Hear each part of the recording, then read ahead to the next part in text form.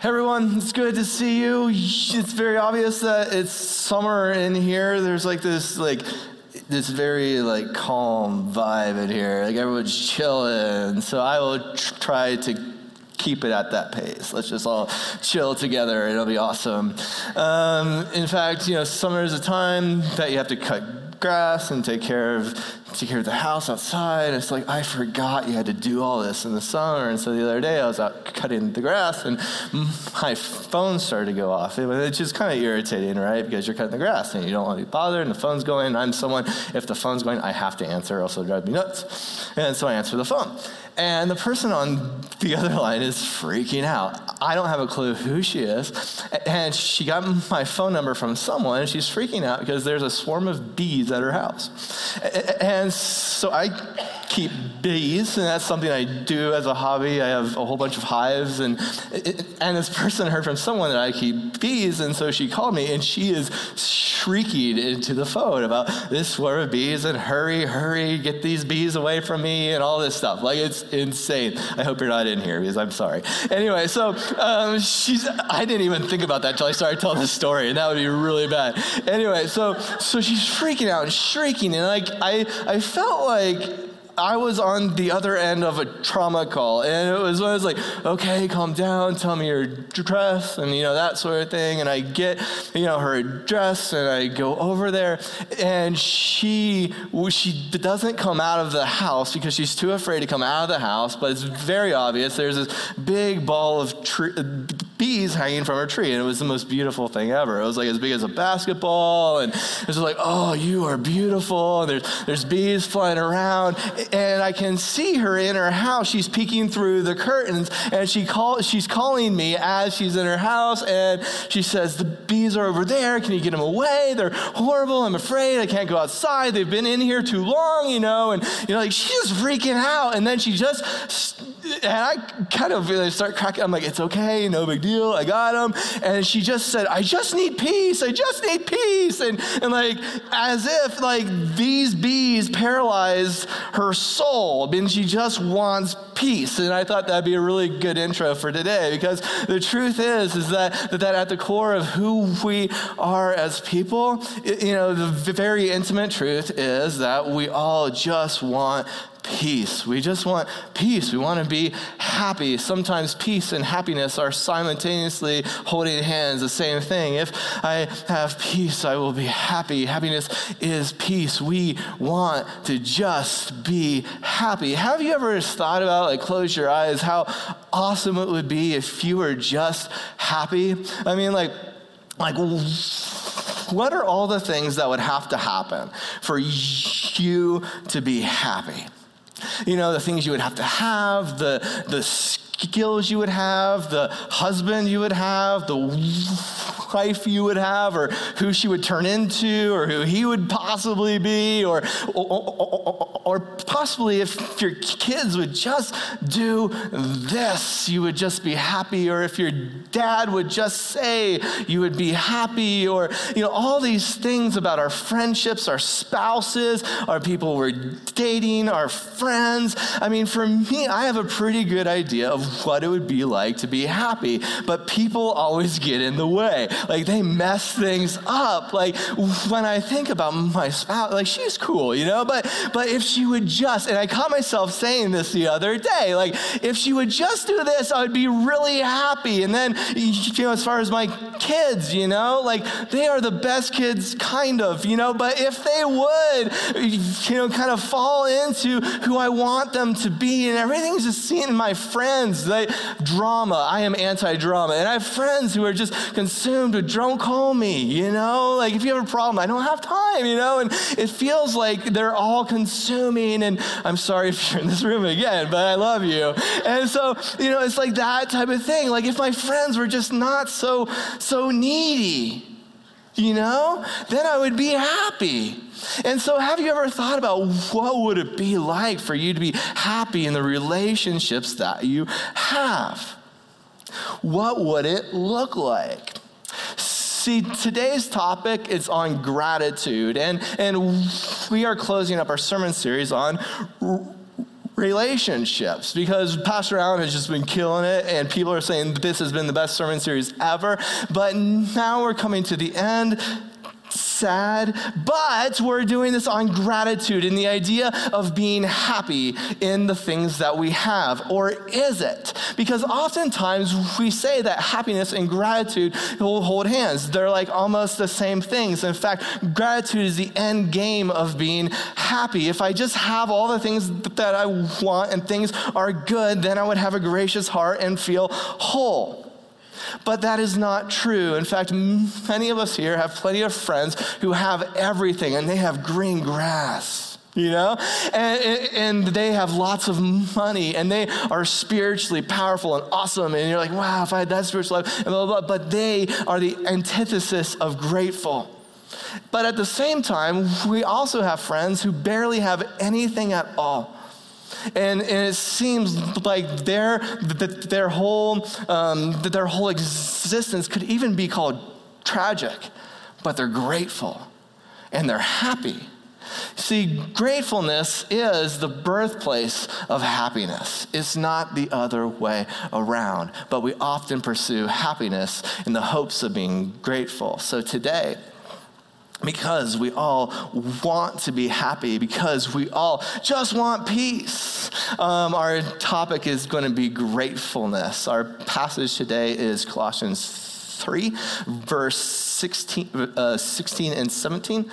And so if you have your Bibles open to it there, actually it's verse 15 and 16. Sorry about that. So if you have your Bibles, but it'll also be up here on the screen. So as a congregation, how about we all say this together? Let the peace of Christ rule in your hearts, since as members of one body, you are called to peace, and be thankful. Let the message of Christ dwell among you richly as you teach and admonish one another with all wisdom through psalms, hymns, and songs from the Spirit, singing to God with gratitude in your heart. Cool. So I'm going to start out by focusing on the first part of this passage that simply says, let the peace of Christ rule in your heart. This is a very simple phrase, but if you pull it apart, it can be truly brilliant. It can kind of turn things upside down. So for instance, this idea of the peace of Christ ruling your heart. Can peace rule? Is peace a person? Is peace a king? No, of course not. But what if peace ruled? What would that be like if you personified peace?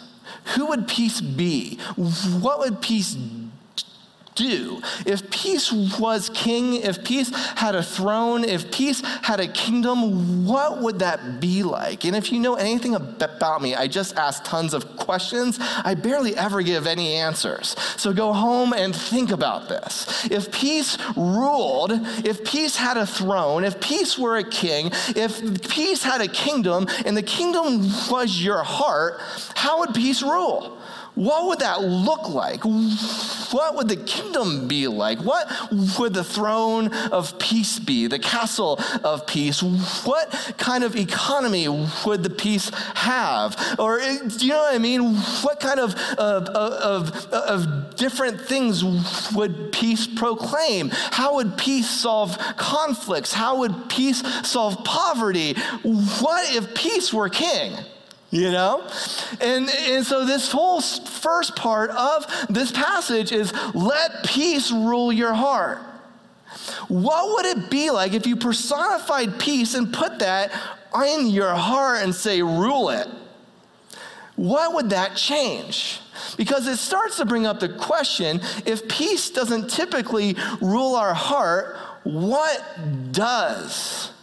You know? I mean, you gotta think of this. Like, if peace doesn't rule our heart, what's ruling our heart? And that's a very fun question, too, that we should all ask ourselves. Does anxiety rule our heart? You know, what type of kingdom does anxiety have? What type of throne does anxiety have? How does anxiety handle conflict? How does anxiety or does insecurity rule our heart? Is there a throne for insecurity? And how does insecurity, have its kingdom? And how does it approach conflict and people and poverty? Does fear rule our heart? What rules your heart?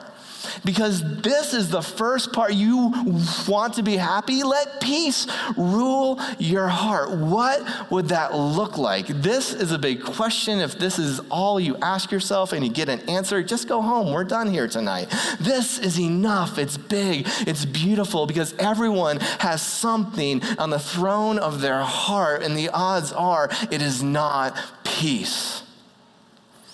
Let the peace of Christ rule your heart. What would that be like? And then it goes on, let the peace of Christ rule in your heart, period, and be thankful. Be thankful for the peace of Christ.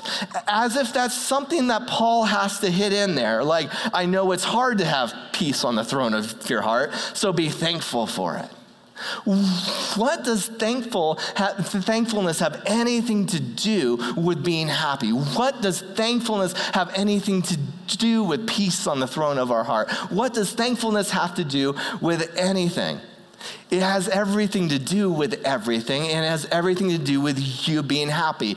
Peace of your heart, the feeling happy, the purpose of who you are, it all boils down to gratitude. So be thankful. So here's the second part of that passage. Here we go. Let the message of Christ dwell among you richly as you teach and admonish one another with all wisdom through psalms, hymns, and songs from the Spirit, singing to God with gratitude in your hearts. Okay, so before we began to talk about teaching and admonishing and hymns and psalms and all that stuff, I want to talk about gratitude a bit and defining what gratitude is just a little bit, because gratitude falls at the end of this passage, and it's obvious that this whole thing just points towards gratitude, this gracious heart towards God. And so what actually is gratitude? To be honest, I have no idea, but I know how it gets there. I know the feeling of gratitude. I know the wholeness, the peace, the joy of gratitude, but defining it, I don't really have a clue. But I know how it gets there. There are two things that happen that are catalytic to a gracious heart. There are two things that when they crash together, beautiful things happen. First of all, you have to have something that you truly value, like something that you as a person truly value. It's heavy, it's beautiful, it's good, and you hold it in your hands and go, yes. Okay, you have to have that. And then the other thing that has to happen at the same time you have this thing that you truly value is it has to be a gift. It has to be freely given. You can't buy it, pay for it. You can't trade for it, barter for it. You can't, do the IOU thing. This is something you truly, truly value. This is good. This is beautiful. I've always wanted this forever, and it's yours. You can have it. You didn't do anything for this at all. It's yours. Take advantage of it. Beautiful, good. And we all have experienced something like that. When those two things collide, gratitude comes in. How can I ever repay? You can't repay me. It's that whole thing. Gratitude becomes alive. The thing often about gratitude, though, is we often aren't showing gratitude for a thing or situation or actually the value of the thing at all. The thing we're actually showing gratitude for is the opportunity that is behind the thing or situation. Because the thing that we as people truly value the most at the core of who we are as people is opportunity. Opportunity brings forth this heartbeat of gratitude. That was a lot right there. I just talked a ton. Everything that is presented to us in each situation, in every moment, in every good thing, every bad thing, there is opportunity at hand. And the things that I have experienced and the things that I am most grateful for and the things that I give God my gratitude for was the opportunity that he has given me through the various things. You see, you can't buy opportunity. You cannot achieve opportunity. You can't barter for opportunity. And so whenever opportunity is at hand and you see the value of that opportunity, gratitude is born. Thing is that opportunity is always there, present in every moment, given to you as a gift, every breath, every heartbeat, moment by moment, opportunity after opportunity, but you don't know it. You don't have the value of it. You don't see it. And so it passes by. And we just say, we just want peace. We just want peace. And so opportunity, value, seeing it. I have seen the truth that the things that we value most, the opportunities that best point forward are the ones that teach us, that mold us, that shape us, that catapult us ahead. And every single time, those opportunities are not things that we would point and say are positive things. They are hardships, they are darkness, they are death, they are fights, they are arguments, they are struggles. And through the struggles, through the death, through the darkness, through the cancers, through the hardships, opportunity abounds.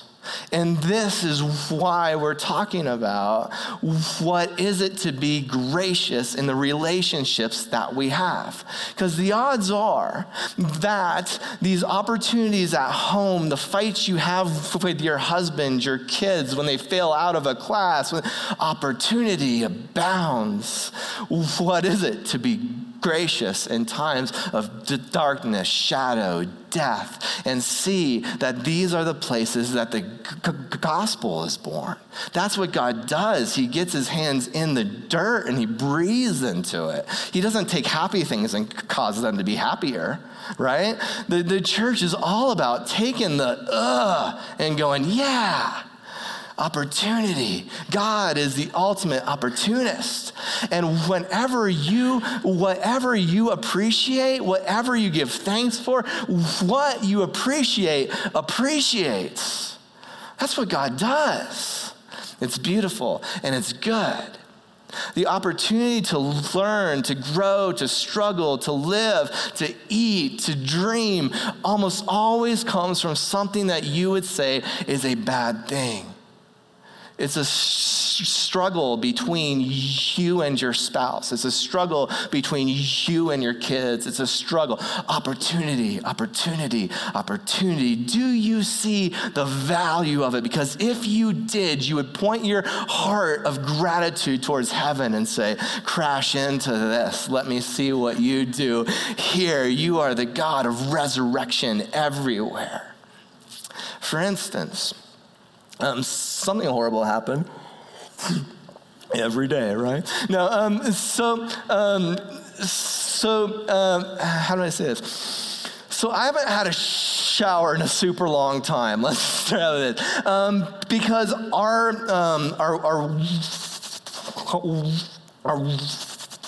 water tank at home, it broke, right? It broke like a long time ago.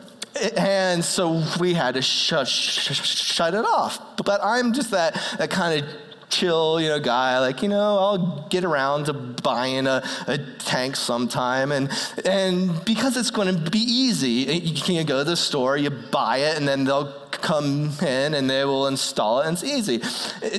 And so 5 or 6 days go by, and I finally go to Home Depot, I buy it, they said they'll come in tomorrow. So it's like, cool, it's only been 5 days, so I've not had a shower, and my family's been awesome. It's like a camping trip, right? That's what we said, we're camping.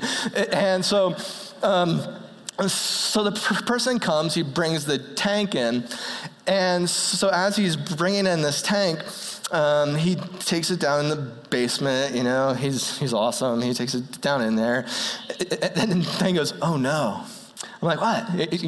I know you just hook up the little plumbing things. He's like, I'm not hooking this tank up down here. And then he started talking about combustible air and the plumbing isn't up to code and you don't have the right electricity. And all of a sudden there is a disaster on our hands of like, there can't be a tank down here. And this is like, who has an extra like place to put a hot water heater tank thing, you know? And then it turns into a 2,000 to 5,000 to 8,000, oh my gosh, type of thing. And then the time to get contracted. And it's just like, I don't do this. I'm the chill guy, you know, just fix it.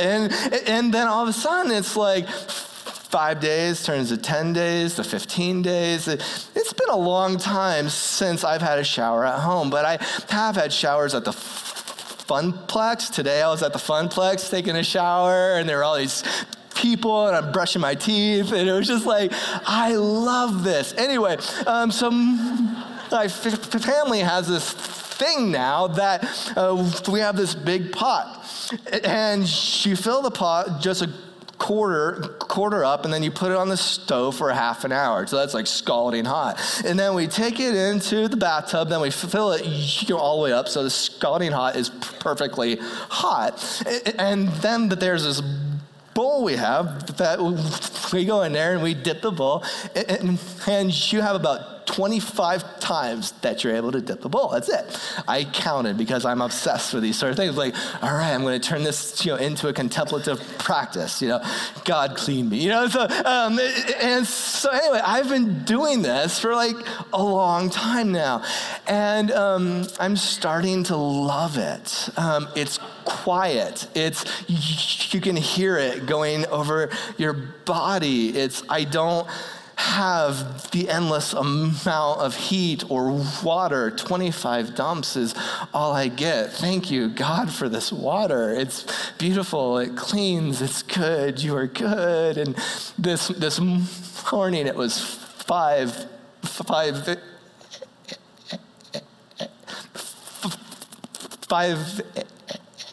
a.m. Thank you, my friend. And my wife knew I had to get up kind of early, and she poked me and she said, "Hey, can I put a pot on for you?" And I'm like, yeah. And that was her thinking of me. That pot has to be on the stove for 25 minutes. Can I put a pot on for you? And in my head, I was like, that is so hot. She's getting my pot ready. And it was just like this really cool. I was so thankful for her and this opportunity and for a shower that doesn't work. And then at the Funplex today, I'm talking and brushing my teeth with people, and it all came from this crappy situation that's going to be super expensive, and hopefully someday I get it fixed, but I don't care because I'm experiencing God and my heart is growing in this midst of tragedy. This is a tiny example of good news for us. Tiny example of good news for us. If this is true, if good things come from bad things, if the gospel can bring dead things back to life, if God does his best things in the hard things, then the truth that your friendships, your marriages, your kids, your whatever, each time you say, there's a hard thing going on here, it's kind of like the gospel says, good news. Good news, opportunity, good news. So whenever someone calls me and says, there's a swarm of bees and I just want peace, I want to respond, good news. Because peace is at hand. If the gospel is true, if you truly believe it, there's good news.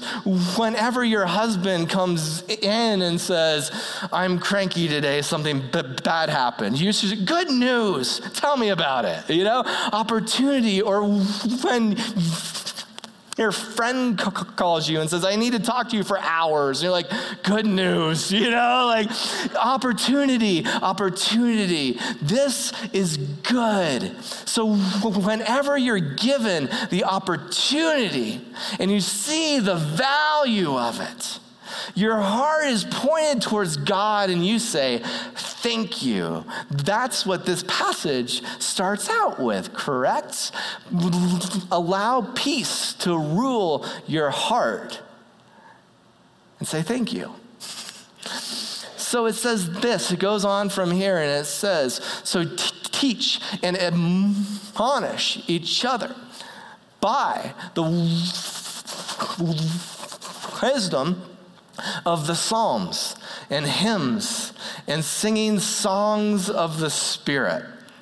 How does this fit in at all? It just sounds like a hippie party to me at this point, So teach each other and do the Psalms, read poetry and sing hymns and sing songs in the Spirit. There's tragedy happening here. We're not singing, right?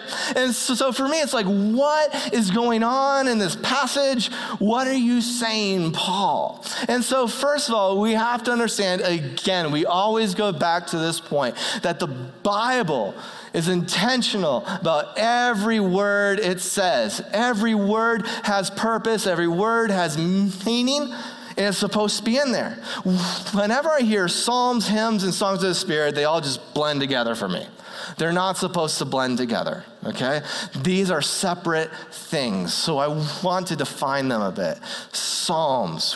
What are the Psalms? It's a collection of poetry about people colliding with the reality and truth about God.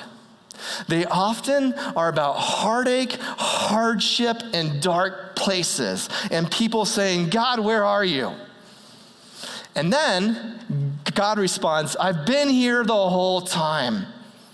The Psalms are a collection of the human experience intertwining with the hardships of everyday realities and the truth of God.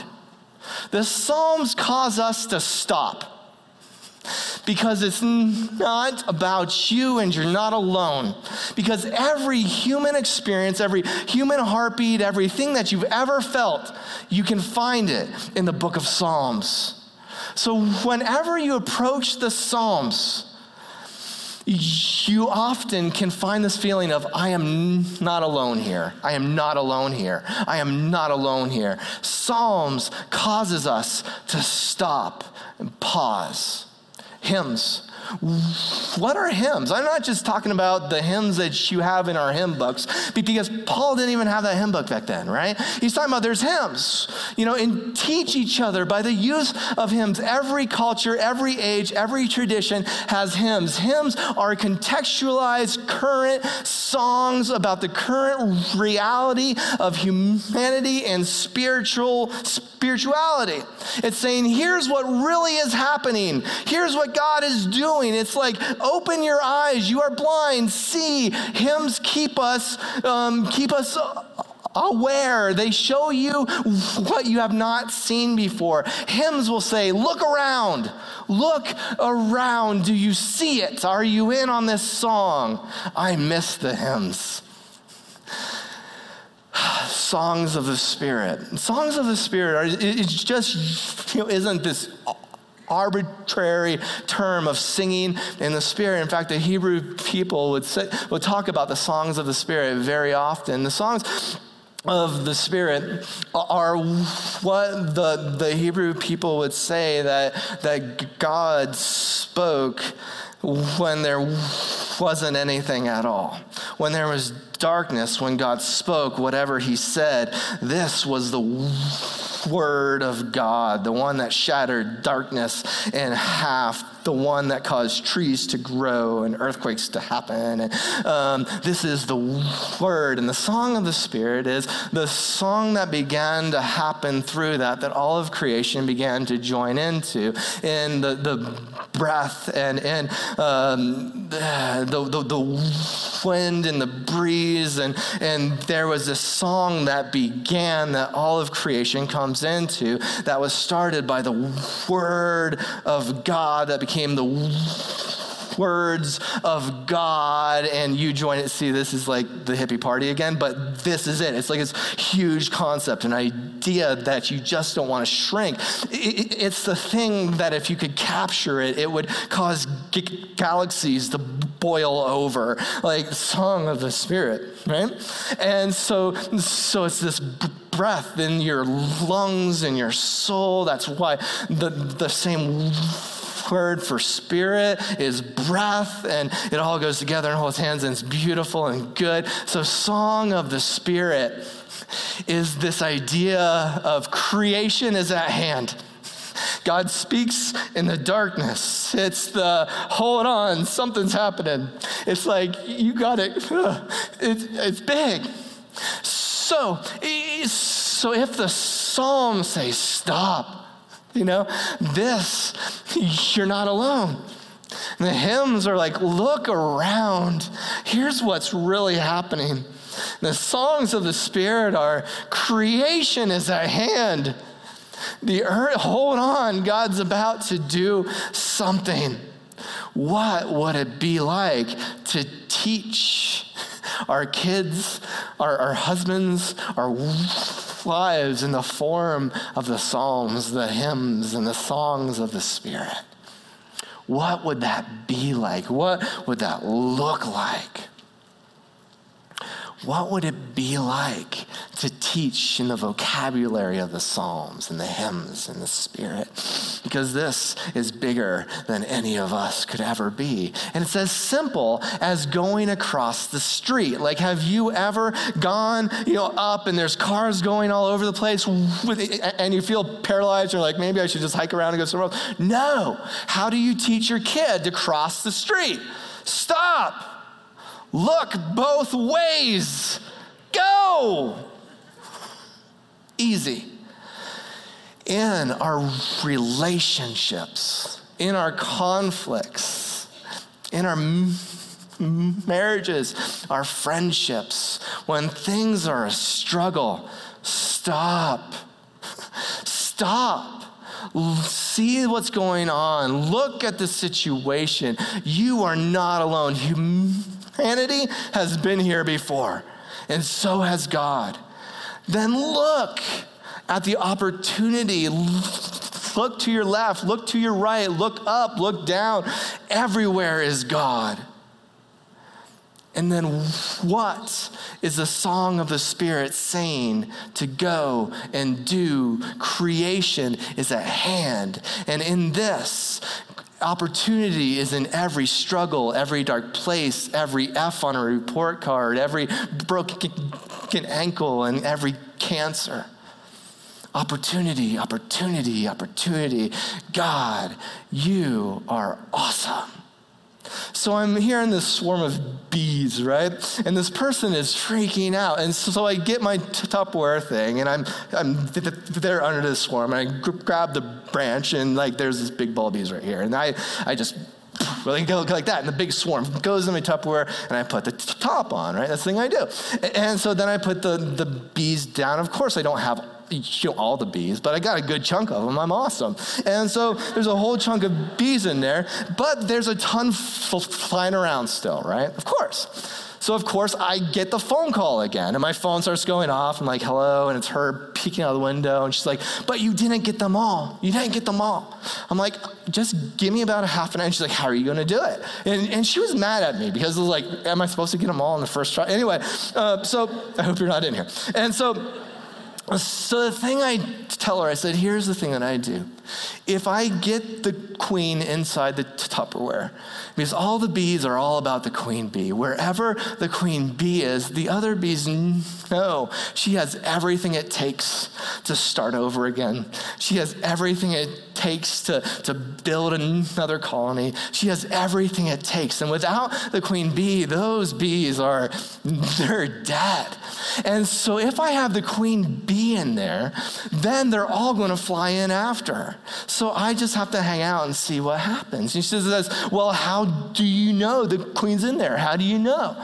I'm like, well, I can't see her in there, but you can tell by all the other bees. You see, they all point her direction. They all like point towards her, and then they flap their wings and they make the same sound, and you know what I'm saying? And so you can see all the other bees, and you don't have to see her at all to know that queen is in there. And it's like they know everything that we have to have is inside of her. Everything we have, so we follow her. And the person on the phone says, it's kind of like Jesus, huh? Yes. It's kind of like Jesus, because in the hands of Jesus, he has everything it takes to start this over. He has everything it takes to bring hope. He has everything it takes to say those words all over again. Everything it takes. And so, do you see the opportunity? Do you see the things that God is doing in the relationships that you have? Because they are beautiful, they are good, they are hard, they are broken, they are dark. How can I tell you this? Because all of ours are. Praise be to God. So I want to take some time here to kind of proclaim a poem. So a friend of mine, he composed this poem, and I found it, and I thought, wow, that's a psalm, that's a hymn, and that's a song of the Spirit. It's all who hears it, how they interpret it. And there are some of us here tonight who are just dying for a psalm, who just have to hear, stop. And that's for you. There are some of us who need to hear hymns, to see the bigger picture, what's going on. Where is God in this darkness and this brokenness? Some of us are going to hear this as a song of the Spirit, an invitation to go. Creation is at hand. You've been here too long. Run. And that's for you. So as I'm doing this poem, you're able to close your eyes, you can stand up, you can do whatever you want. It's a poem, it's a hymn, it's a psalm, it's a song. And I want it to speak to you because it's all about God and his glory. So please close your eyes.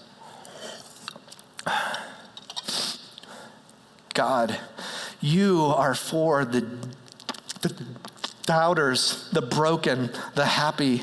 You meet us in the asking and the knocking. You are present. You are present. Help me out, Jory. You are present in the mountaintops and valleys, in everything you give us. Resurrection. You are the divine light of surprising newness and stunning turnabouts. You are God of energizing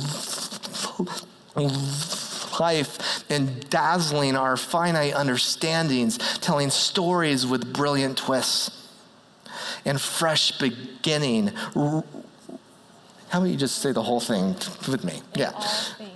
With resurrection in all things, infinite possibilities and open-ended mysteries in our lives, our families, and communities across the world.